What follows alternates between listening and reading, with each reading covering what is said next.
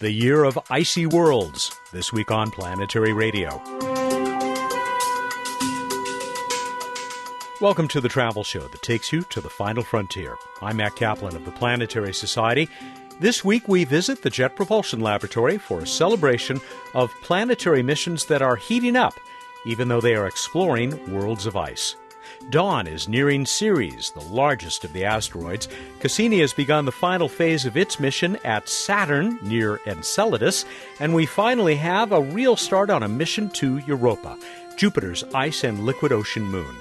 We begin with Emily Lakdawala's documentation of two other moons. Emily, welcome back. I'm glad that we can talk about a piece that you posted on the 4th of February, and it is a pretty comprehensive exploration of the moons of Mars and photos of them, beginning with some photos that you were able to get from a scientist in India. That's right. The Mars Orbiter mission has been relatively quiet of late, but they have taken so far 250 images of Mars. That piece of information comes from our Lunar and Planetary Science Conference abstract. And among those are some photos of Deimos, and in particular the far side of Deimos, which is very unusual. Deimos is the smaller and more distant of Mars's two moons, and most Mars spacecraft orbit underneath it, so they never get to see the far side. But Mars Orbiter mission has a very long elliptical orbit that does allow it to see the far side of Deimos, so it's gotten the first pictures of that in quite a while. You also collect images, as I said, going back really far. Where did you start with this? You have to go as far back as Mariner 9 and Viking to get other images of the side of Deimos that doesn't face Mars. So it's always wonderful to me when Mariner 9 images are still relevant, as they are here. And then it's always fun also to collect an entire data set. So I've got every single image that the Viking orbiters ever took targeted at Deimos, and I collected them all into a little poster for you. All right, you folks who know Emily's past work know that she periodically puts together these sort of poster-worthy collections of images, and that's what she's talking about here. Every Viking orbiter image of Mars's moons, Deimos, it's really pretty beautiful. You also have your own little video here, but I don't think you're going to be up for any Academy Awards. No, but it's really hard to understand the geometry of these little moons, so I figured I had better do a little Vine showing my paper model of the moon to explain where exactly we were looking on this thing. Well, it's enjoyable, and some of these other images are really just gorgeous. I'll tell you one that I particularly like is taken by an old Soviet spacecraft, also pretty far back, though not as far back as Mariner 9. What took this? It's Phobos 2. It's a mission that most people don't remember. It was supposed to land a spacecraft on Phobos, and it failed before it could do that, but it got some pretty cool pictures of Phobos before it failed.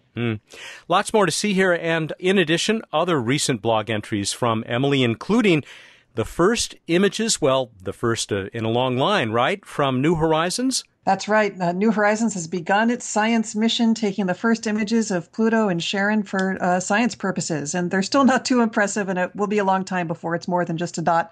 But still, it's the start of a great science mission to Pluto and Charon. I also like your early preview of what to expect when that closest approach happens in July. And, of course, we'll be talking about that in the months to come. Thanks very much, Emily. Thank you, Matt. Senior editor for the Planetary Society, also our planetary evangelist, Emily Lakdawala is a contributing editor to Sky and Telescope magazine.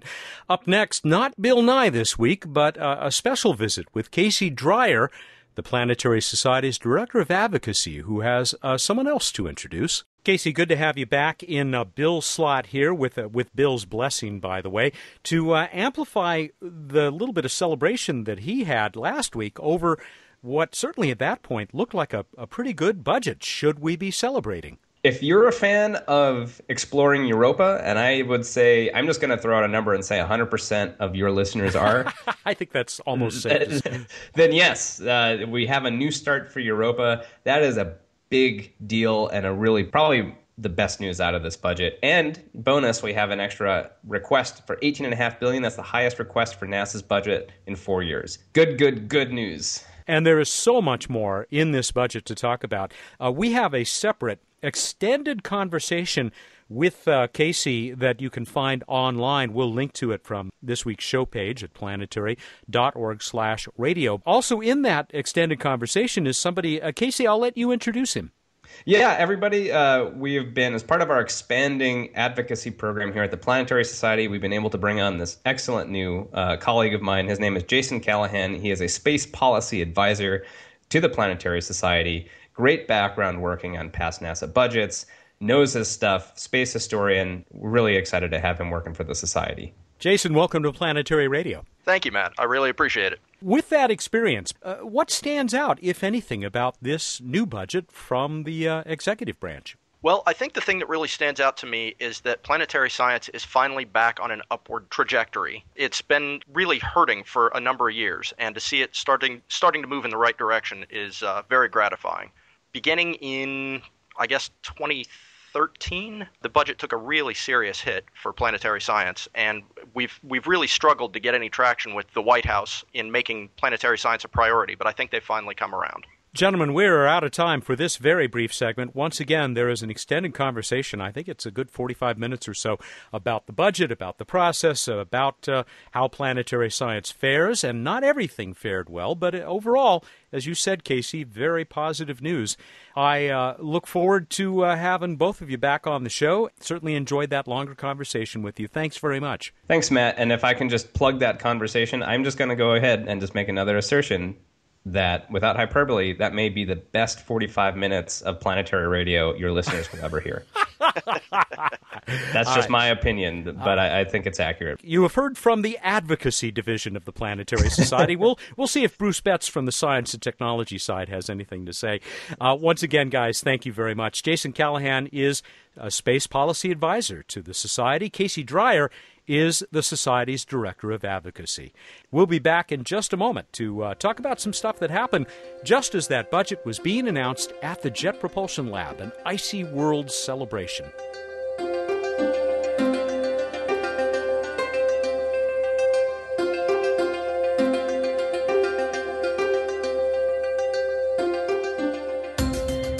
On Monday, February 2nd, NASA Administrator Charles Bolden delivered his State of the Agency address from the Kennedy Space Center. It was a stirring review that featured much of what NASA is up to right now, as well as things to come. Around the United States, each of the NASA centers celebrated in its own way. At the Jet Propulsion Lab in California, it was Icy Worlds Day. Planetary Society video producer Merk Boyan and I spent the morning on the sprawling JPL campus. Merk has created a great video that complements the special coverage you're about to hear. You can reach it from the show page at planetary.org/radio and on the Society's YouTube and Facebook pages. One of our first stops was the not terribly flashy control room for the Dawn spacecraft that is now approaching Ceres, a dwarf planet and the largest of the bodies in the asteroid belt. Dawn project manager and chief engineer Mark Raymond was explaining how the probe's amazing ion engines have made it the first mission to visit and orbit 2 worlds. The thrust is also very gentle, and so the ion engine pushes on the spacecraft as hard as this single piece of paper pushes on my hand. And yet, in the zero-gravity, frictionless environment of space, gradually the effect of this thrust can build up. After his presentation, Mark decided to interview me about his mission. At least that's how it started. Matt, what are these blue lights? I can't remember. Oh, I'm so glad you asked, Mark. When the blue lights are on, I think dinner is served. No, I thought it was our blue light special. But no, when the blue lights are on, that's when the ion propulsion system on the spacecraft is thrusting. That's so appropriate. It is. It's cool. And in fact, one of the things that I thought would be neat, we're not going to do it, would be if the data coming down from the spacecraft went through these blue lights, and so they flickered on and off as the ones and zeros went through. But we haven't done that. It'd be a lot of ones and zeros. It would be. But still, it's a nice indication that our spacecraft is behaving itself and continuing its ambitious mission. And pumping out its own blue light. That's exactly right. It does produce that same blue light that you see in the science fiction movies.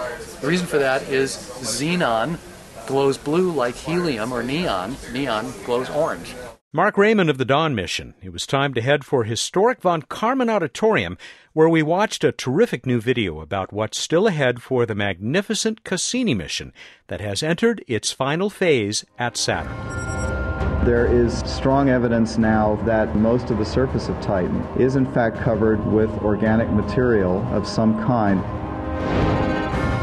We're going to be looking at lakes on the surface of this moon in detail. We're going to be looking at the atmosphere to see how the climate changes over time. We have some global circulation models that tell us as the winds pick up, we think there could be waves on the lakes of liquid methane.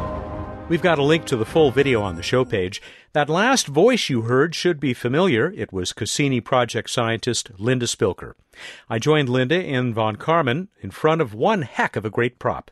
Linda, we've talked a lot, but never in front of the spacecraft, or at least a model of the spacecraft. Right. Yeah, this is actually just a half-scale model, so that the full spacecraft is actually twice as big as this. It's a monster. It's huge. You were just talking to Merck, the video guy, and me, about a new video that you guys have. Right. We have a 10-year video that talks about the exciting discoveries Cassini's made and our exciting end of mission, where we're actually going to dive in between the planet and the rings, orbiting around, going to a new place we've never experienced before, and then on our very last orbit, we'll actually go into Saturn's atmosphere, and Cassini will burn up. This is such an exciting year for not just for your mission, but for all the others. I mean, that's why we're here to talk about icy worlds, right? What's coming up with Enceladus? Well, for Cassini, we have 3 close Enceladus flybys this year, the last 3 flybys. One of those will come within 30 miles, flying through those jets and geysers, and get just some fantastic new information, measuring the particles, sniffing the gas, trying to understand this fascinating world that's only 300 miles across. And just to our side here in Von Karman Auditorium is the coolest Enceladus, or maybe any model I've ever seen of a planetary body, because it has geysers. Right. It has the 4 tiger stripes, and out of those come little jets of steam, and you can't help but just want to pass your hand through those, just like Cassini would be doing as we fly through them. I told you, I want to pass my hand through it and taste it, see if I can taste the organics. Yeah, I think it's just all water vapor, though. Right, so this is all about icy worlds. The reason this is such an exciting year, and you're part of this. That's pretty cool to be part of that family. Oh, absolutely. And not only are we going to fly through the plumes on Enceladus, we're actually going to look at the North Pole, see if there's ancient evidence for tiger stripes. We're going to look at the South Pole and measure the heat coming out to try and develop a model for how Enceladus has stayed warm. Linda Spilker of the Cassini mission. We'll learn about the new kid on the block after the break. The new Europa mission is next on Planetary Radio. Greetings, Planetary Radio listeners. Bill Nye, the Science Guy here. The Planetary Society's remarkable LightSail spacecraft is headed for space. We want you to come along. LightSail is a small spacecraft propelled by photons from the sun. The excitement is building as we count down to our launch in May. Follow every aspect of the mission at sail.planetary.org. Let's change the world.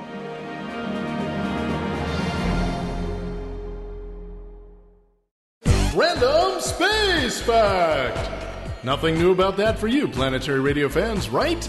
Wrong. Random Space Fact is now a video series too. And it's brilliant, isn't it, Matt? I hate to say it, folks, but it really is, and hilarious. See, Matt would never lie to you, would he? I really wouldn't. A new Random Space Fact video is released each Friday at youtube.com/Planetary Society. You can subscribe to join our growing community and you'll never miss a fact. Can I go back to my radio now? Welcome back to Planetary Radio. I'm Matt Kaplan, continuing our visit to the Jet Propulsion Lab for a celebration of icy worlds and the spacecraft that are or will be exploring them. It had only been minutes since NASA Administrator Charlie Bolden had announced something many of us had spent years hoping for. The agency has committed itself to a mission that will explore Jupiter's moon, Europa. We watched yet another new video starring JPL scientist and Europa expert Kevin Hand. And for the first time in the history of humanity, we have the tools and technology and capability to potentially answer this question. And we know where to go to find it. Jupiter's ocean world, Europa. Also in Von Karman Auditorium that day was the man who will serve as project scientist for this new mission, JPL's Robert Pappalardo. Bob, I get the feeling that after a long, long wait, congratulations are in order. Thank you. I think so. This has been a wonderful day, a wonderful few hours. We've been working on concepts for missions to explore Europa for about 15 years. And today the NASA administrator said we're going forward to the next phase, which seems to mean Phase A, as it's called, becoming an actual mission. And that, he said, instruments will be selected in the spring. This spring of 2015. That's what he said. Amazing. A few moments ago, your JPL colleague, Kevin Hand, was here. He said he had to be careful what he says because now he's in competition, right, for an instrument. There's an open competition out there. Kevin is one of the PIs proposing. There are some 30-some-odd proposals that NASA is carefully evaluating. And actually, some of the team here, the plan is that we'll do what's called accommodation studies. NASA will say, here are instruments that we might pick. How would that work with the spacecraft you envision? Can you accommodate those instruments? Well, how about these instruments?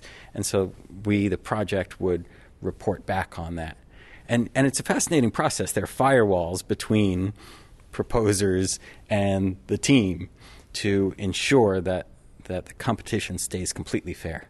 You want the best science no matter what, right? That's right, absolutely. And the decision is NASA's. We provide information to them that they ask for. Have you guys overcome the big challenges? And they are big challenges making a mission like this work. Oh, absolutely. One of the biggest challenges is the radiation environment at Europa. And the concept we had been talking about was a Europa orbiter. If you're orbiting Europa, then you stay in the radiation environment for the whole mission. So the whole mission can only be a few months long, or guaranteed to be. Instead, now we're talking about a multiple flyby mission that dips into the radiation zones. As it's orbiting Jupiter, it flies by Europa, dips into the radiation zones, and then out again. And does that, in our candidate mission scenario, about 45 times. And that way you build up coverage through those 3 years of Europa encounters. The mission designers have been so clever and so responsive to the desires of the science community. The science community says, oh, that's great, you can make flybys of Europa, but we want to see all parts of Europa. And we want the orbits to be like this and crossing like that. And through that iteration, we have come up with a really outstanding mission design for covering most of Europa's surface. Multiple flybys, kind of like Cassini has been doing at Titan, right? The Cassini spacecraft at Saturn flies by Titan lots of times, and we're putting together this global map of that moon.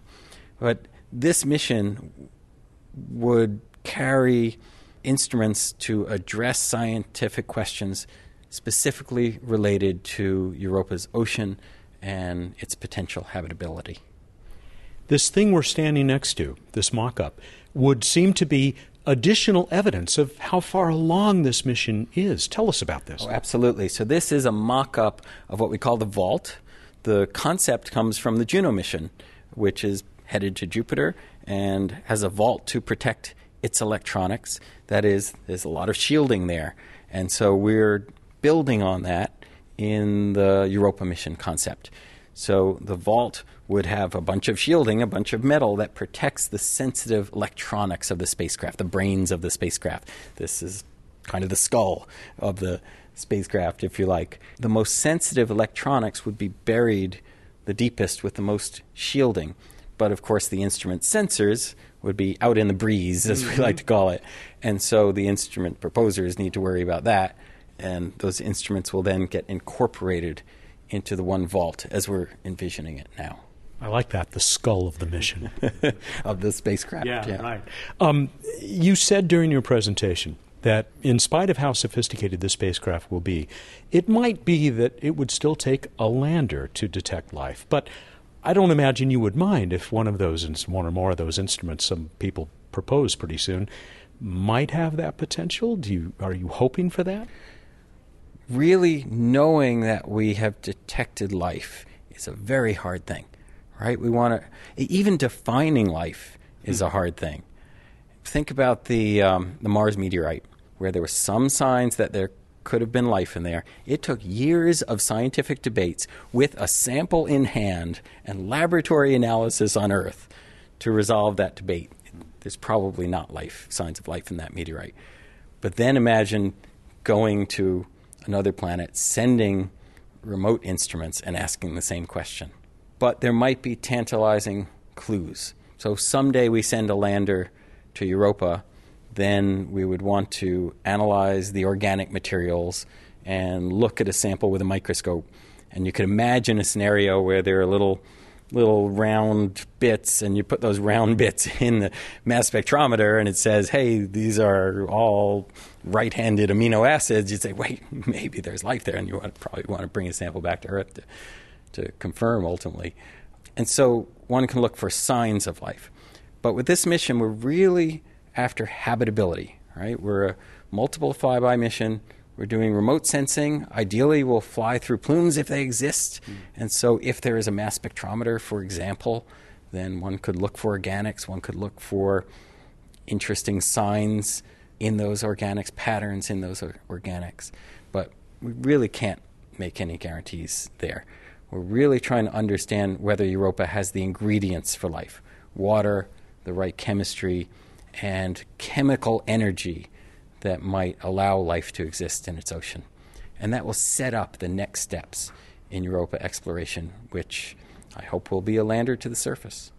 One step at a time, but this is an awfully big step. I can't wait for launch. This is huge. It's now in NASA's hands in terms of the timeline, but we've been working toward a possible launch in the beginning of the next decade. And if this spacecraft goes on the new Space Launch System, the SLS, that NASA is developing, it could be as little as 3 years from Earth to Jupiter and Europa. Sounds like a great use for a big new rocket. Exactly. It really is. The SLS could potentially open up outer planets exploration, right? Think about Mars. Mars is just a couple of years away, and so we've been able to send many spacecraft launch after launch. You could find out new things and then go with the next mission and answer questions. Wouldn't it be wonderful if we could do that with the outer solar system? And how? And you know we'll be following along. Thanks so much, Bob. Thank you. Bob Pappalardo at the Jet Propulsion Lab's February 2nd celebration of some of the icy worlds humanity is or will soon explore. No, we didn't forget Pluto. Stick with us in the coming weeks for more on the New Horizons mission. Lots of great links are on the show page at planetary.org/radio.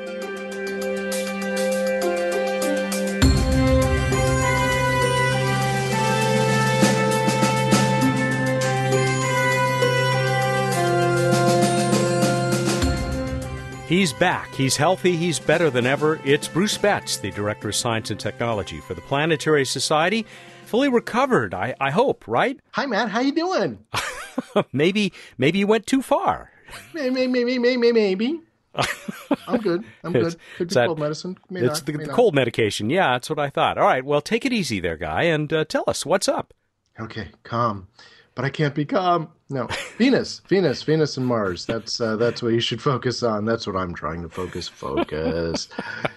Venus and Mars, low in the west. Shortly after sunset, Venus looking super bright, Mars looking much dimmer and reddish, and they will actually be growing closer together till they're less than half a degree apart on February 21st. So check them out. You can also see Jupiter on the other side of the sky, rising in the east in the early evening, and Saturn rising in the middle of the night. I want to mention also Comet Lovejoy back in the sky, at least for northern observers. You can see it in the early evening if you find a finder chart and get some binoculars. Good energy. Keep it up. This week in space history. In 1971, Apollo 14 returned from the moon. In 2001, the Near Asteroid Orbiter was turned into a lander, where they successfully landed an orbiter on an asteroid. In 2013, 2 years ago, anniversary of the Chelyabinsk bolide exploding in the atmosphere above Chelyabinsk, Russia. But alas, we move on to Random Space Fact. Apollo 14, which, we're on its anniversary, had the last post-mission quarantine of the Apollo missions. So they locked the astronauts up for a couple weeks to make sure they didn't have moon germs.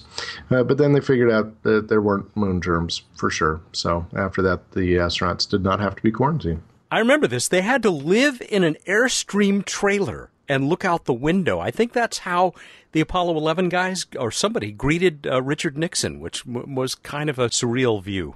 Apollo, sponsored by Airstream. All right. We move on to the trivia contest. I told you, Ceres Pallas and Vesta are the largest known asteroids, and asked you, what is the fourth largest? How'd we do, Matt? There was a huge response this time, perhaps because of our double prize, both the Year in Space desk and wall calendars and a Planetary Radio t-shirt. Maybe we'll do that again. It's still early in the year. I think maybe one more time give away the calendars. But anyway, our winner, chosen by random.org, as always, was Matthew Sandoval of Irvine, California, not too far away, who said, as did everybody else, and it was a big crowd, that the fourth largest of those asteroids is Hygeia. That is correct. Hygeia, the goddess of personal hygiene.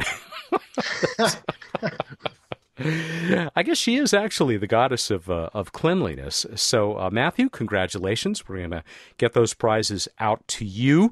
Got a few other interesting ones here to mention. For instance, Andy Kerr mentioned, as did several other people, that Hygeia represents almost 3% of the total mass of the asteroid belt. Craig Journay had some basic facts, like it was discovered in 1849. Not a gold nugget, I suppose. It's about 431 kilometers long or wide. He also said that it's a Class C asteroid, and we got a question from Bruce Cordell that said that he noticed that it had a number in front of the name, 10 Hygeia, and that a lot of the asteroids, 1 Ceres, 4 Vesta, 121 Hermione. I'm hoping, and Bruce Cordell is hoping, that you could tell us what those numbers mean and maybe what a Class C is. I'm not allowed to tell you that. It's classified. That's what it stands for, doesn't it? Exactly. It's stamped top secret on. No. Class C, the letters designations refer to its spectral categorization, which basically is what's the surface made of. So Class C is carbonaceous, has a richer carbon amount than other asteroids. The numbers are basically assigned sequentially in order of discovery. So if you're number 10, it was the 10th asteroid discovered. And not surprisingly, the largest asteroids have the lowest numbers because they're bigger, brighter, and therefore were discovered earlier. Fascinating. Thank you for clarifying that. We had one other nice hint here, a pointer, that came from Dan Campbell in Cumming, Georgia. He said that, and he's right, Wikipedia has a fascinating animation of Hygeia's orbit relative to Jupiter that makes the solar system look like a cosmic spirograph. Orbital resonances are beautiful. It really is cool. It's in the English edition of the Wikipedia. Just look up Hygeia. That's cool. Spirographs, always good. We move on to the next trivia question. What is the diameter of the largest deep space network antennas, the antennas that NASA uses to communicate with spacecraft way off in deep space? What's the diameter of the largest antennas? Go to planetary.org/radio contest. One more time, we'll give you a chance to win the Year in Space wall and desk calendars and a Planetary Radio t-shirt to boot. You have until the 17th, that'll be Tuesday, the 17th of February at 8 a.m. Pacific time to get us your answer. All right, Guy, thank you, and glad you're feeling good. Thank you. All right, everybody, go out there, look up the night sky, and think about canned vegetables. Thank you, and good night. That's Bruce Betts, the Director of Science and Technology for the Planetary Society, no doubt getting his spinach nowadays. He joins us every week here for What's Up. Planetary Radio is produced by the Planetary Society in Pasadena, California, and is made possible by its Icy World Thrilled members. Josh Doyle wrote our theme music. I'm Matt Kaplan of the Planetary Society. Clear skies.